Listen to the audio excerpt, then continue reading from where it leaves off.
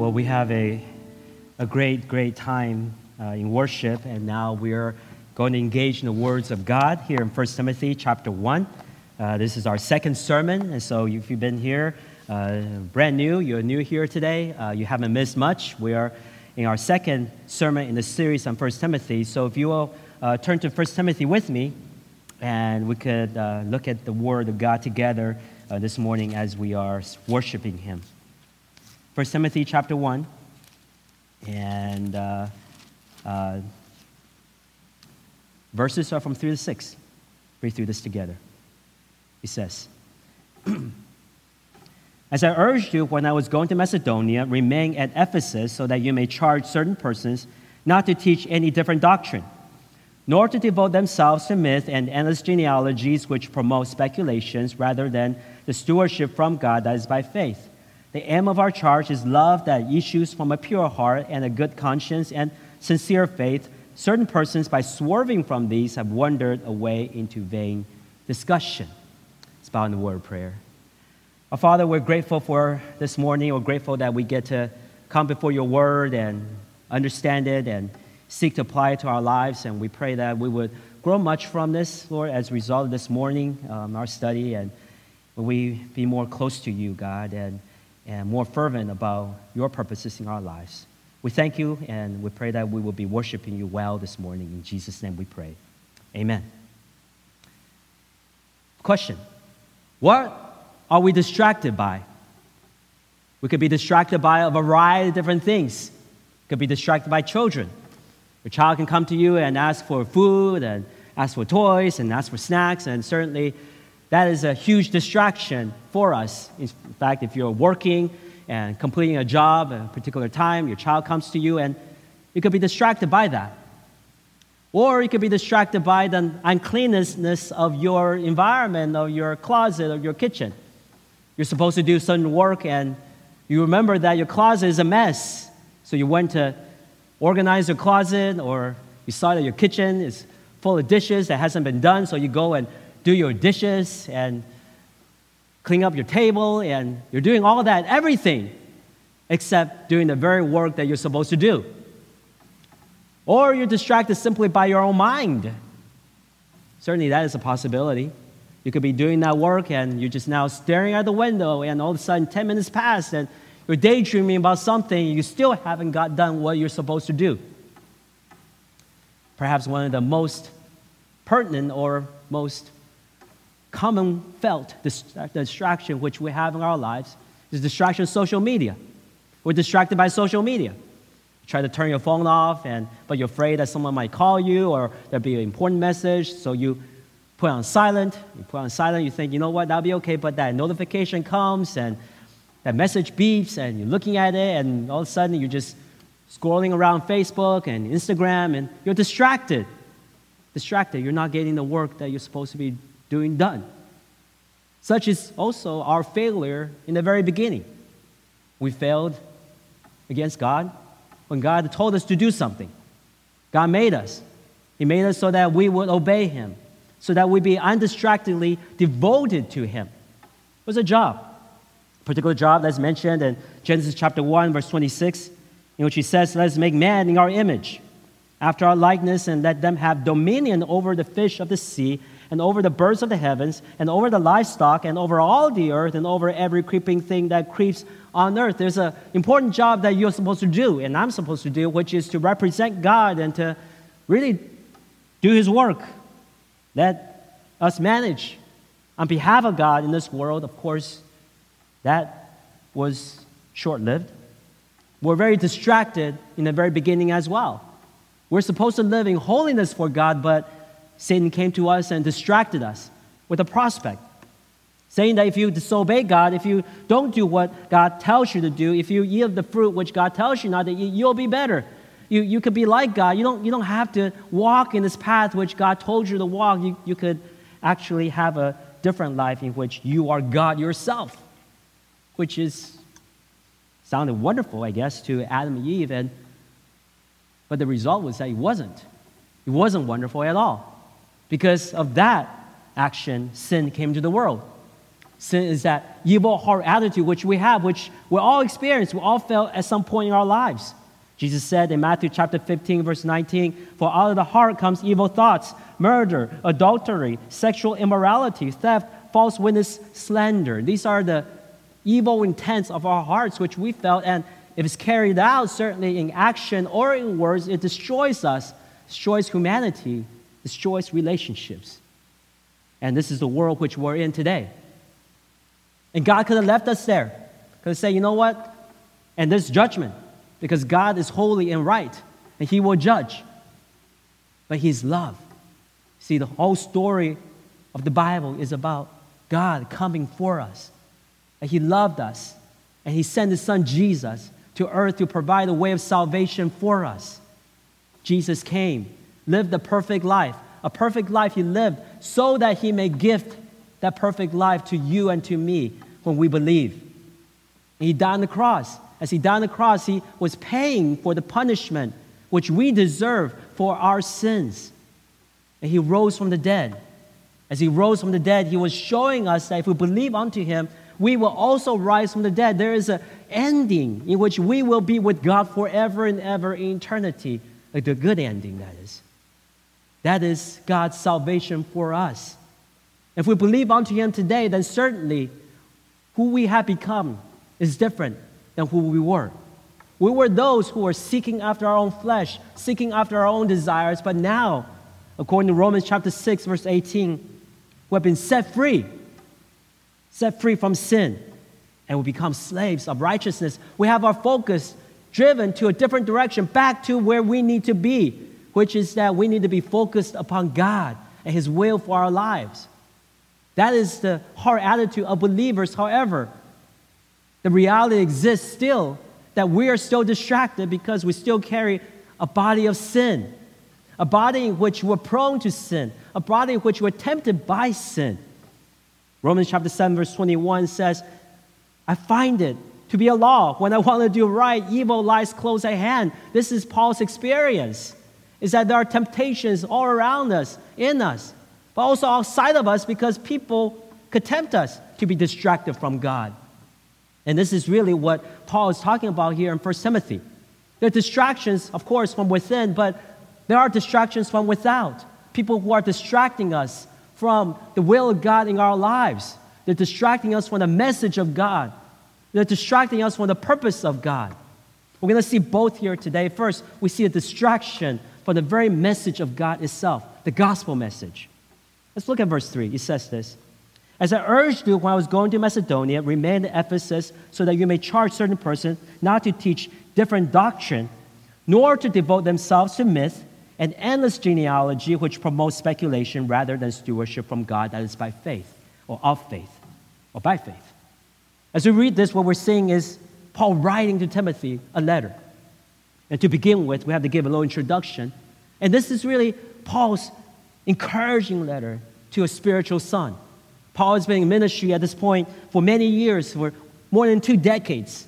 He's been an apostle to the Gentiles, apostle to the Jews. Acts chapter 9, verse 15. That's his goal, where God's called him, saying he's an instrument of mine to carry my name before the Gentiles and kings and to the children of Israel. He is to proclaim the gospel to all of Roman Empire. And of course, in the Roman Empire, there are Israelites and there are also Gentile people there. He is to proclaim the gospel to all, to bring both people groups as one in Christ. That's his goal. Now, as he's doing this, there's a man that he met, who he is investing in, and that person is Timothy. We saw the connection between Paul and Timothy in Acts chapter 16, verse 1 through 3, in which it says, "Paul came also to Derbe and to Lystra. A disciple was there named Timothy, the son of a Jewish woman who was a believer, but his father was a Greek. He was well spoken by the brothers at Lystra and Iconium. Paul wanted Timothy to accompany him. He took him and circumcised him because of the Jews who were in those places, for all knew that his father was a Greek." Now we see this and we know that Paul has taken Timothy. Timothy was a good brother. He was well spoken of by others. And Paul really liked this man, so Paul took Timothy along because Paul needed help. John Mark left Paul. Paul didn't want him back. So he took another young man named Timothy, say, "Hey, Timothy, you're going to come alongside with me, and I'm going to teach you the ropes. You're going to help me I'm going to disciple you to be a man of God. I'm going to disciple you to be the pastor you need to be, because one day you're going to take up a church, like the church of Ephesus, which we see here in 1 Timothy. But before that, I'm going to train you. I'm going to train you to do the work of ministry. And so throughout Paul's missionary journeys, what we see is Paul constantly training Timothy in every ministry opportunity. In Acts chapter 17, verse 13 to 14, we see Paul training Timothy in Paul's second missionary journey. While there was a riot against Paul and Paul driven out of town, Timothy stayed in town. We see these words when the Jews from Thessalonica learned that the word of God was being proclaimed by Paul at Berea. Also, they came there too, agitating and stirring up the crowds. Then brothers immediately sent Paul off on his way to the sea, but Silas and Timothy remained there. Silas and Timothy remained while Paul left, continued to the work of ministry. In Paul's third missionary journey, we saw Paul sending Timothy to Corinth, and Corinth wasn't an easy ministry to be in, but Timothy is to go. 1 Corinthians chapter 4, verse 17, we see Paul saying, "That is why I sent you Timothy, my beloved and faithful child in the Lord, to remind you of my ways in Christ as I teach him everywhere in every church." And then lastly, we see Paul sending Timothy to Philippi in Paul's fourth missionary journey. Paul's in prison by now, but Timothy wasn't. So Paul said in Philippians chapter 2, verse 22 and 23, "But you know Timothy's proven worth, how as a son with a father he has served with me in the gospel. I hope therefore to send him as soon as I see how it will go with me." So Paul is sending Timothy everywhere, training him. And here, as we arrive in 1 Timothy, we're finding Paul arriving at a point that's beyond all these points, because Paul has already been in prison. Now Paul is set free from prison, and Paul is traveling with Timothy to Ephesus again to minister to his church in Ephesus, but Paul's got to move on. He's got to go to Macedonia. He's left Timothy there to instruct Timothy on certain tasks which needed to be done. He said to Timothy in 1 Timothy chapter 1, verse 3, "As I urged you while I was going to Macedonia, remain in Ephesus so that you may, again, do these things." What are the things which Paul is instructing Timothy to? Well, in this book, we're going to see a variety of different things which are very important for Timothy now as a young pastor, perhaps 35 years old, as he's now the lead pastor over this church. Paul is instructing Timothy to care for the church in certain ways, and there are a variety of different ways that Timothy should care for the church. Things that he should be watching out for, things that he should be getting done. We see structural issues, establishment of elders, establishment of deacons. We see putting worship in order, men leading worship, godly men leading worship, administrative things, how to care for widows, etc. But beyond that, or even before all that, before Timothy instructed to any of that, there's one instruction that supersedes it all, which is instruction of maintaining doctrine within the church. Before you even talk about administrative things, before you even talk about changing the bylaws or constitution or whatever it is that you need to change in terms of church structure, before any of that, there is the change or the maintaining of doctrine to make sure whatever is taught from the pulpit, whatever is taught in the Bible studies, whatever is taught in any teaching atmosphere within the church, that particular teaching is orthodox. That particular teaching is true to the Word of God. We see this in verse 3, which Paul says, "I urge you, while I was going to Macedonia, remain in Ephesus so that you may charge certain persons not to teach any different doctrine." Paul says, I am charging you to charge any people who teach a different doctrine than what you and I teach, to charge them not to do so. Now, we know what Paul and Timothy taught. They taught the gospel. We'll see this later. We see this now, actually. Paul said this in Galatians chapter 1, verse 11 to 12. "I have you now, brothers, that the gospel that was preached by me was not man's gospel, nor did I receive it from any man, nor was I taught it, but I received it through a revelation of Jesus Christ." Everywhere Paul went, he taught the gospel. 1 Corinthians chapter 15, verse 3 to 4, he said, "I delivered to you as of first importance what I also received, that Christ died for our sins in accordance with Scripture, that was buried, that was raised on the third day in accordance with Scripture." He's teaching the gospel, that Jesus came, lived, died, rose again. 1 Corinthians chapter 2, verse 1 through 2, "When I came to you, brothers, I did not come proclaiming to you the testimony of God with lofty speech or wisdom, for I decided to know nothing among you except Jesus Christ and Him crucified." That is the doctrine that is taught by Timothy and by Paul. Now, there are individuals within the church that are teaching different doctrines. What kind of doctrine? Anything else Whether it be moralism, how to be a better person, how to be a social activist in your community, how to be a better parent, how to be successful in your job. Not bad things. They're just not the gospel. Now, if you teach the gospel and say, hey, as you believe in the gospel, then you apply these things to your life, then yes, that's a wonderful thing. But what happens is that people have moved away from the gospel, and now this church has become a different place. It's no longer the place where truth is held. It's no longer the place where truth is proclaimed. And Timothy is charged to continue that proclamation of truth. In fact, he is to charge other people not to teach anything else. Him as a pastor has the ability to do so. As a pastor of a church, nobody is to tell the pastor what to preach. No boards and committees say, hey, you can't preach this. That's not right. The pastor or pastors of the church are to guard the church in doctrine. That's why we have our church, primary doctrine.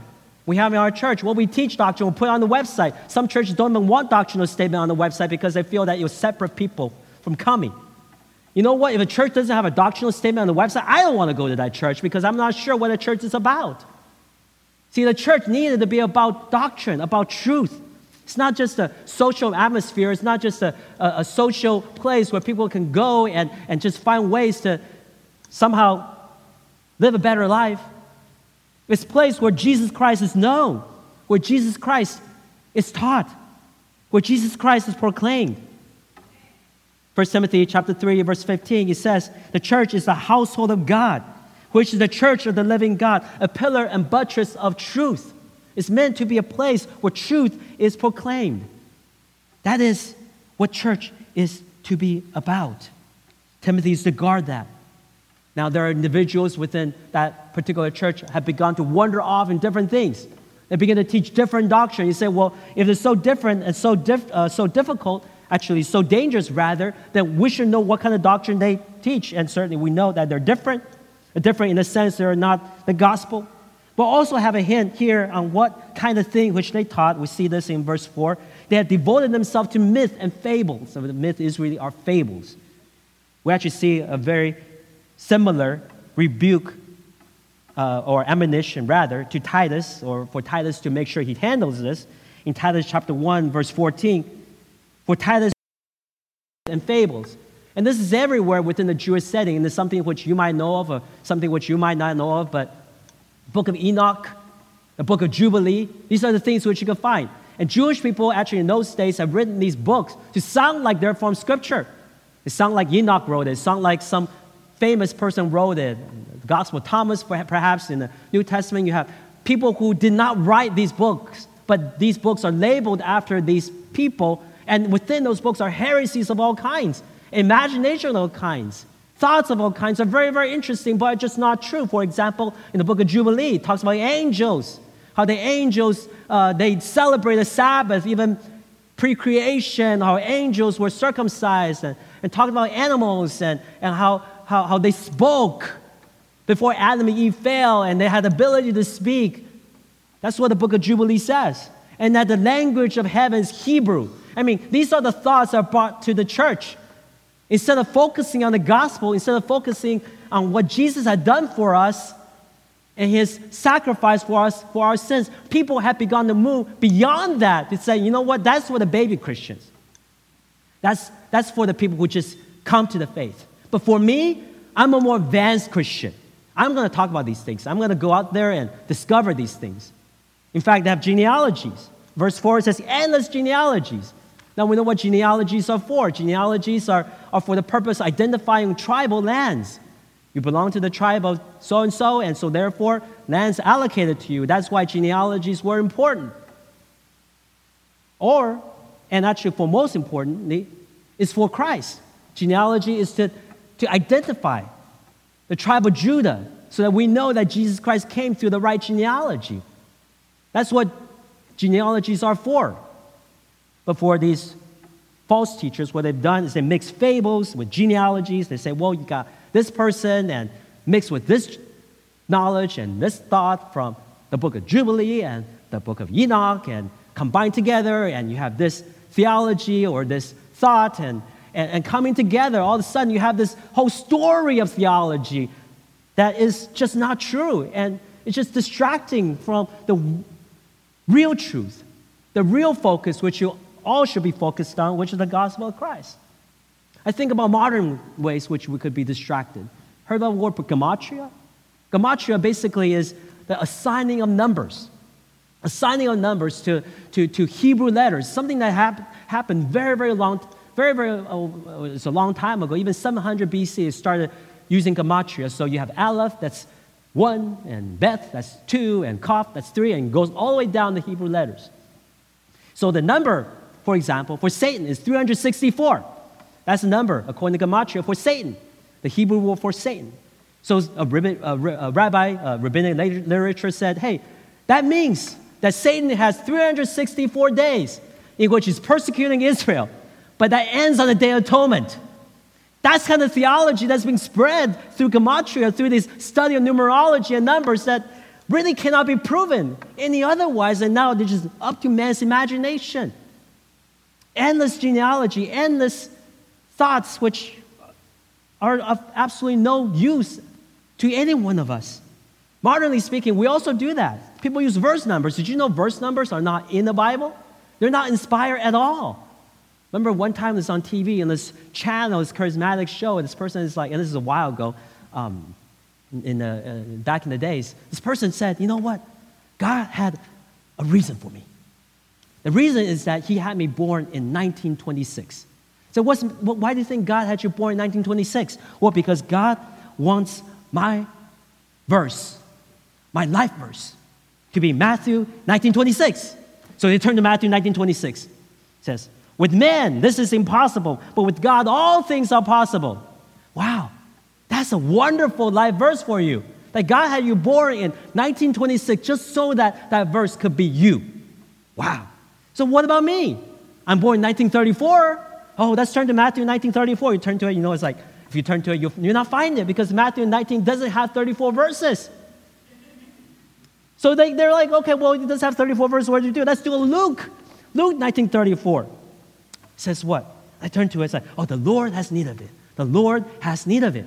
So that's my verse. The Lord has need of me. And it's like, wait, hold on. It's talking about a jackass. It's talking about a donkey. It's not about you. It's unfortunate that people have all kinds of wrong interpretation of Scripture on the basis of these thoughts and these combination of numbers and their own imagination. Vain thoughts, Paul says here, that are not on the basis of the right understanding of Scripture, but just from their own twisted thinking and distract themselves from the real purpose of the Word of God, which is the gospel, which is living for Him. You see, everything is not about you. You don't just turn to a Bible passage and say, you know what, I'm just going to look everywhere and just point at a number and, okay, that's about me. It's not about you. It's about Jesus. And until you find out why and how it's about Jesus, you're not going to find out how it's about you. Jesus said in Luke chapter 24, verse 27, explaining to the two disciples in Emmaus Road, beginning with Moses and all the prophets, interpret to them in all Scripture the things concerning Himself. See, all the Scripture from Genesis chapter 3 to Revelation chapter 22 is all about who? Jesus. It's all about Christ. It's not about you. It's about Him. And until you figure out how it's about Him, you'll never find out how it's about you. That's why John wrote the book of John. John said in John chapter 20, verse 31, but these are written so that you may believe that Jesus is the Christ, the Son of God, and that by believing you may have life in His name. You may believe. And then once you believe, then you will know how to apply it in your particular application and circumstance. So we see here the false teachers here are distracting you from the very message of the gospel, thinking you can find Bible codes and different kind of things that are coincidences and things that no one else sees, and they're distracting you from what is clearly proclaimed in Scripture, which is the gospel. Not only they're distracting from the gospel, they're also distracting you from the purpose of the gospel. Purpose of the gospel. Let's read this in verse 4 to 6. It says, nor to devote themselves to myth and endless genealogies which promote speculations rather than the stewardship from God that is by faith. The aim of our charge is love that issues from a pure heart and a good conscience and a sincere faith. Certain persons, by swerving from these, have wandered away into vain discussions. So we see here five negative influences from false teacher. First, we see in verse 4, speculations. They bring to you speculations. They're promoting speculations. That's what these false teachers do. You're coming to church and you want to hear the Word of God preached, and you're supposing that you're going to hear what you've been hearing all your life. All of a sudden, you have a brand new seminary student coming from a liberal seminary telling you, hey, you know what, maybe this book, 1 Timothy, isn't written by Paul. Maybe Matthew didn't write Matthew. Maybe God actually didn't create the world. Maybe Genesis chapter 1 to Genesis chapter 11 is all myth. Maybe the world is actually just the way it is because of evolution. I think it is. And God just used evolution. And maybe Jesus was a homosexual because John leaned at his breast, and that's kind of a gay thing to do. And bring all these kind of maybes. And all of a sudden, you don't know what you believe in. Right? Maybe we shouldn't trust in Scripture because it's all written by misogynist men. And you shouldn't trust it because no woman wrote it, and if no woman wrote it, they would have wrote something different. And certainly we do believe woman has a voice, and so certainly cannot be from God. So you should take whatever you could take from it and leave what you don't believe. And so all of a sudden you have all these speculations, and you don't know what you're believing anymore. 1 or 2 years sitting in a church like that, you have no idea what God is saying. You're just filled with speculation. These people, they don't care whether you're founded on faith or not. They don't want you to be founded in faith because the more they can bring you to these knowledge, which are what you call higher criticism, university level professors who do not even believe in God, is just spewing off thoughts and speculations and bring it to the church. Nobody now has an idea of what God actually says. Paul says that's actually not a spiritual gift. Your spiritual gift, it's not a spiritual gift for you to come to church and say, hey, did you ever know that this, and the Bible actually doesn't say that? That's not a spiritual gift. What a spiritual gift is, not speculation, but a spiritual gift is that we will be founded in faith. We actually come to church and actually feel more affirmed in what we believe in. We feel more satisfied knowing that what we believed in has been true, has always been true. That is the work of a true teacher in Christ. We don't want you to feel unassured about your faith. We want you to be even more assured about your faith. 1 Corinthians chapter 16, verse 13, we see Paul saying, be watchful, stand firm in the faith. We're to stand firm. In Philippians chapter 1, verse 27, Paul says, only let your manner of life be worthy of the gospel of Christ, so that whether I come and see you or am absent, I may hear of you that you're standing firm in one spirit. He wants people to stand firm. He wants you and I to be firm. If a true teacher in Christ is truly loving the church and not a false teacher who doesn't care about the church, he wants the church that is a true teacher in Christ, want the church to be firm in faith, to be established in faith. That is the work of a true teacher. A false teacher could care less. The second influence, the second negative influence, we see this in verse 4, is that they do not promote a stewardship from God as by faith. They do whatever they do rather than the stewardship from God that is by faith. What is stewardship? Stewardship is management. Use our time for God. That's being stewarding things. That's what it means to steward things. That we're managing things for God, for the glory of God. That's what we're supposed to do. There's one great story in the Bible about stewardship. In Matthew chapter 25. It's about 3 men who've been given great things by God.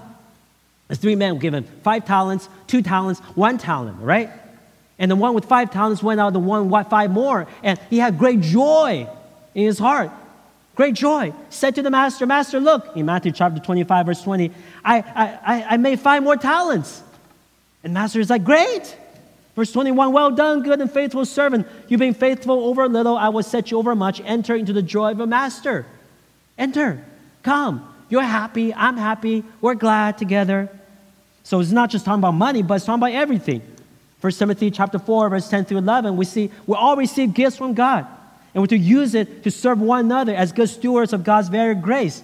Whoever speaks as one who speaks oracles of God. Whoever serves as one who serves by the strength that God supplies, in order that in everything God may be glorified through the Son Jesus, or through Jesus Christ. To him belong glory and dominion forever and ever. Amen. Whatever it is that you've been given by God, your ability to speak, your ability to give, your ability to administrate, your ability to do whatever, help with another project in the church, ability to teach, use it for the glory of God.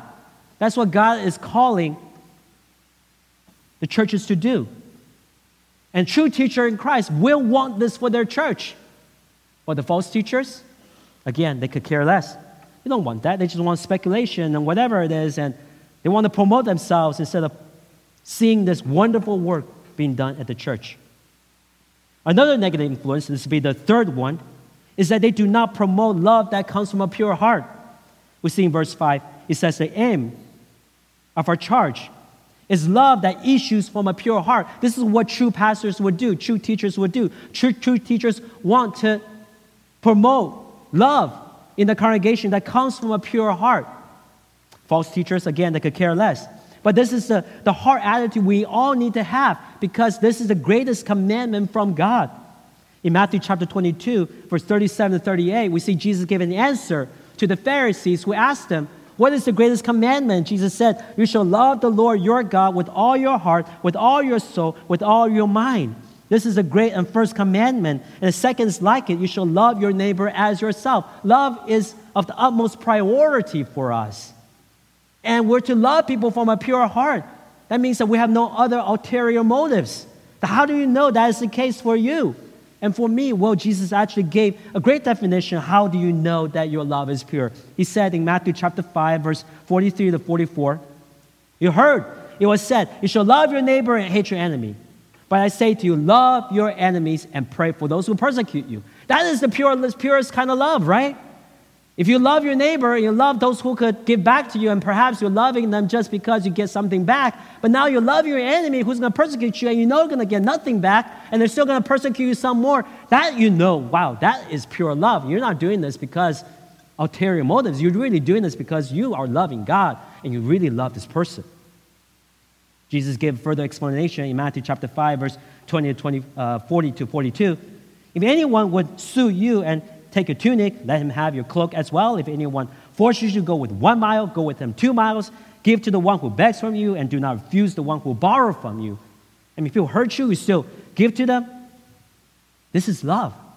And in Luke chapter 6, verse 35, Jesus said, but love your enemies and do good, and then expecting nothing in return, and your reward will be great, and you'll be sons of the Most High, for He's kind to the ungrateful and to the evil. Give money to people who's going to hurt you, who might not even give it back to you. That is what? That's love. That's loving your enemies. That's the purest kind of love. That's what true teachers in Christ would seek to promote in their congregation. But again, the false teachers, they could care less. They could care less. And then fourthly, the fourth negative influence of the false teachers is this: they do not promote a life of good conscience. They do not promote a life of good conscience. We see this in verse 5. The aim of our charge is love that issues from a pure heart and a good conscience. What is a conscience? What is a good conscience? Well, let's talk about conscience. Conscience is the very gift of God given to you so that you may know what God's will is for your life, even as an unbeliever. God's imprinted His law in your heart. Romans chapter 2, verse 14 to 15, we see these words. When Gentiles who do not have the law by nature do what the law requires, they are law to themselves, even though they do not have the law. They show the works of the law written on their hearts, while their conscience also bears witness, and their conflicting thoughts accusing or even excusing them. God's saying this, saying that there's a law written in your heart, and that law is what God is telling you in terms of what you need to do. Now, that law is God's law. And certainly that's why we feel bad when we do certain things that are against God's law. When you lie, cheat, whatever it is, right? You feel bad about it because His law is in your heart. You feel bad because it violates your conscience. But as we know also, our conscience could be formed and deformed. It's not a perfect imprint of God's law because it could change. It could be seared. It could be overactive. In fact, we see an example of overactive conscience, a conscience that puts more stringent requirements than what God actually has said. In Acts chapter 10, we see Peter doing this. It was an overactive conscience in Peter's part. See, Peter has never eaten anything that's unclean, that Gentiles eat. But now Christ had come. Christ broken down the dividing wall, and God's dropped down a sheet of things which had all kinds of animals, and telling Peter, "Hey, Peter, rise up, kill and eat." And Peter said in Acts chapter 10, verse 14, "By no means, Lord, I've never eaten anything that's common or unclean. I can't eat this. It violates my conscience." And God said in verse 15, "What God has made clean, you are not going to call common." Don't call what God's made clean common. God's called Gentiles to come to the kingdom of God. So Peter, even though he wouldn't eat with Gentiles, even though he wouldn't eat the food that Gentiles eat, had to form his conscience again around the Word of God. His conscience is overactive. It placed too much stringent requirement beyond even what God is saying. There's an overactive conscience. But then worse than that, there is a seared conscience. A conscience that is seared, in which you no longer feel anything. You're not sensitive as you need to feel. You know who has a seared conscience in the Bible? David, right? David had a seared conscience. Had an affair with Bathsheba, had a child, and never in his mind thought about killing Uriah, right? At this moment, at least. Why would he want to kill Uriah? He just wants to hide the sin. He didn't want people to find out that he's an adulterer. Didn't want to find out that he's committed this great sin.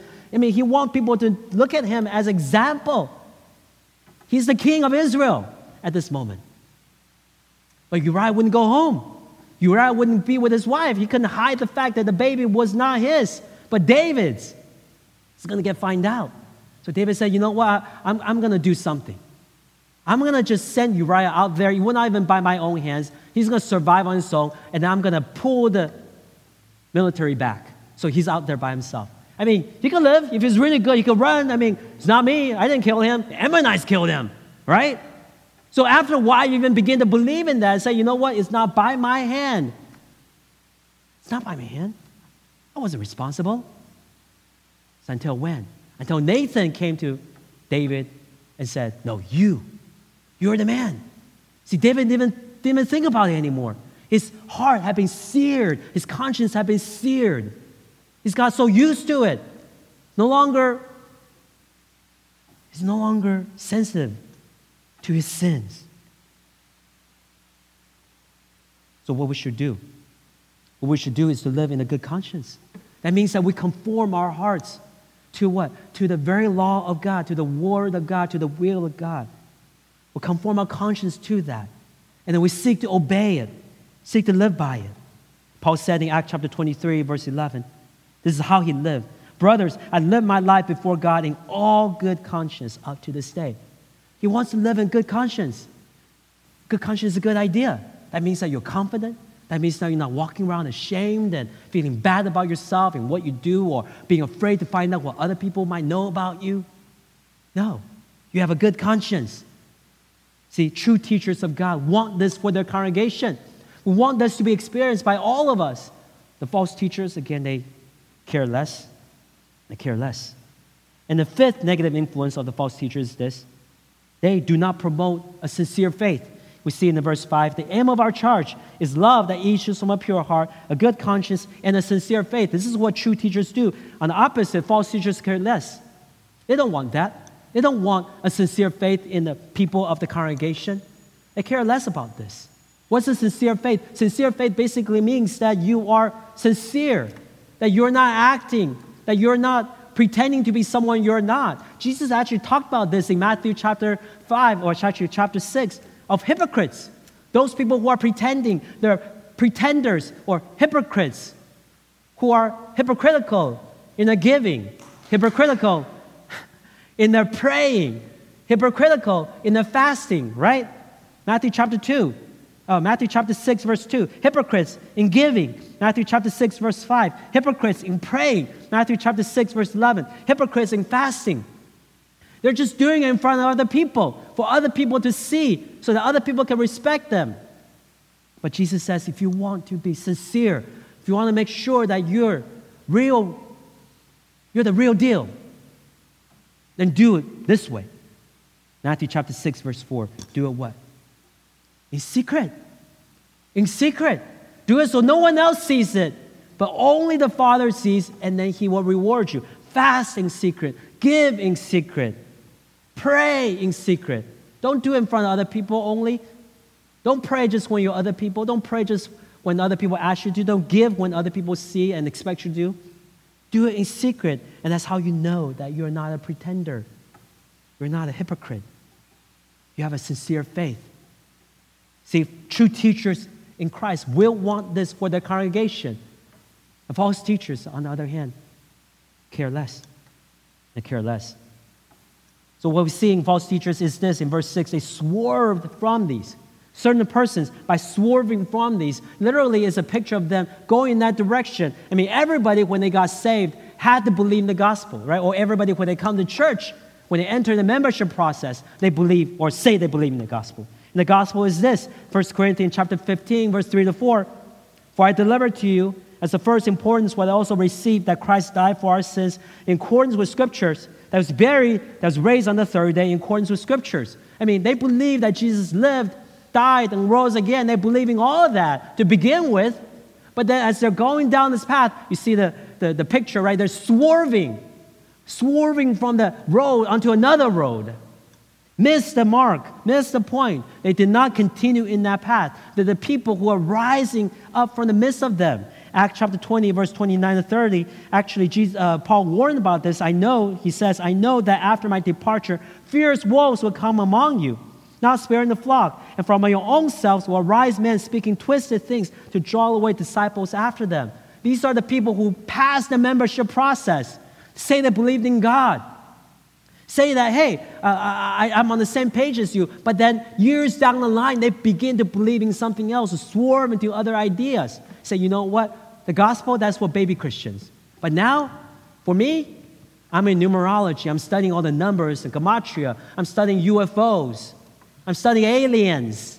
I'm studying all these things that people are saying in the unseen realm, the angels and interaction between different levels of angels. That's for advanced Christians. But you baby Christians, you stay with the baby stuff, the gospel about Jesus. That's the baby stuff. It's unfortunate. Did you know all cults, all religious cults, the ones which are not following Christ in the gospel, all base their theology on some kind of minor description in the Bible that they twist to make their own agenda? I think about Jehovah's Witness, about 144,000. I mean, there's great truth about 144,000, but they're twisting that because most people don't read that part of Revelation. They don't understand it. They think it's all symbolic, and so Jehovah's Witnesses come and knock on your door and 144,000, what's that? My church never taught me about 144,000. You're drawn away. Mormons come, knock on your door. Hey, another testament of the Lord Jesus Christ. Bet your church didn't teach you about this. You're drawn away. You're drawn away over by all these things which are things which you never heard, and say to you, hey, these are the more advanced versions of Christianity that your church would never teach you about. I remember one time I was having a discussion with an individual on Hollywood Boulevard, which is Jehovah's Witnesses that were there, and they set up in front of the Adobe Theater, and I was drawn to a discussion with them and just talking with them about their theology and how they don't believe in Christ as God. So I was showing them from Scripture how Jesus is Christ, and they're trained, right? They're trained to talk and talk and talk, and they'll never back down, go in circles with them all day long until I asked them this one word, this question. Wait, do you know the gospel? This person looked at me. What? No, the gospel. What is the gospel? This person doesn't know the gospel. He's been trained by Jehovah's Witnesses to talk about blood transfusions and 144,000 and Jesus Christ being the Son of God but not God, but he doesn't know the gospel. Or this person. So I talked to this person and I told this person, hey, let me show you the gospel. Romans chapter 3, verse 21 and 24. But now the righteousness of God has been manifested apart from the law. Although the law and the prophets bear witness to it. The righteousness of God through faith in Jesus Christ for all who believe, for there is no distinction. For all have sinned and fall short of the glory of God and are justified by His grace as a gift through the redemption that's in Christ Jesus. I shared with this person, and this person's eyes lit up. It was a she, actually, and she said, what? She never heard it. She's never heard the gospel. And then I talked to her and say, why are you out here? Are you earning your salvation? Did you know that it's a free gift given to you? Through Christ who accomplished everything for you.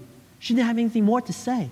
She heard it. She received it. It was the most profitable conversation I had with a Jehovah's Witness up to date because I did not get dragged into the minute details of their theology. They could go all day long. They could beat you down with whatever it is that they studied, but we just focused on Christ. Do you know who Jesus is? And do you know the gospel? And do you know why he had to be God in order to do this for you?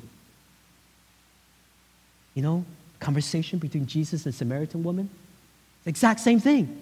Samaritan woman comes to Jesus and tries to distract Jesus from the main point. Saying to Jesus, hey, Jesus, you shouldn't be talking to me. Oh, Jesus, you Jews say that you guys worship over there and we worship over here and et cetera, et cetera. And Jesus says, hey, hold on for a sec. Hold on for a sec. Let me point you to the truth. Jesus said in John chapter 4, verse 23, the hour is coming and now is here where true worshipers will worship the Father in spirit and in truth, for Father is seeking for such person to worship him. Here's the point. It's not about here. It's not about there. It's about true worship in spirit truth. Do you have that? Do you have the Holy Spirit in you? And the woman says, well, I don't know. You know, I know when the Christ comes, the Messiah comes, he will reveal to us all things. And Jesus said in John chapter 4, verse 26, I am he. I who speak to you am he. He's always pointing to himself. He's not involved in these silly discussions, involved in speculations and just thoughts that nobody ever thought about. He's pointing to himself. He's pointing to the main thing. So we're to point to Jesus as well. See, there are a lot of things you and I could talk about at church. A lot of things. You get to be talking about your car. You could be talking about your house. You could be talking about whatever. Stock market, money, job. But what is the most important thing you and I should be talking about? Christ, right? We should be talking about Jesus. Matthew chapter 18, verse 21, it says, death and life are in the power of the tongue, and those who love it will eat its fruits. You can think of all kinds of things, but what comes out of your mouth will either discourage a person or encourage a person. If you say things that are wrong or things that are non-essential or things that are hurtful to another person, yes, you will discourage that person. But if you are focused and if you come to church and say, you know what, I'm going to focus you to use my words to demonstrate who Christ is, then you will encourage another person in Christ. You could choose to do so. 1 Thessalonians chapter 5, verse 11, we see an instruction from Paul for us to do so, saying, therefore encourage one another and build one another up, just as you are doing. See, we're to be purposeful in using our words to build another person up. We're called to use our words wisely, to point to the gospel and to point to the purpose of the gospel. And this is exactly what Paul does at the end of his life. Paul, at the end of his life, in his first Roman imprisonment, and he's about to stand for trial, he said in Philippians chapter 1, verse 20, he's about to say a lot of words, but he said, it is my eager expectation and hope that will not at all be ashamed, but that with full courage, now as always, Christ will always be honored in my body, whether by life or by death. He wants Christ to be honored. He wants his words to demonstrate Christ.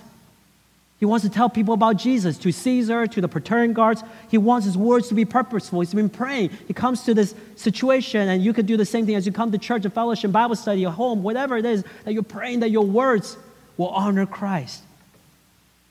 Colossians chapter 4, verse 6 says this, that your speech always be gracious, seasoned with salt, so that you may know how to answer each person. How do we do so?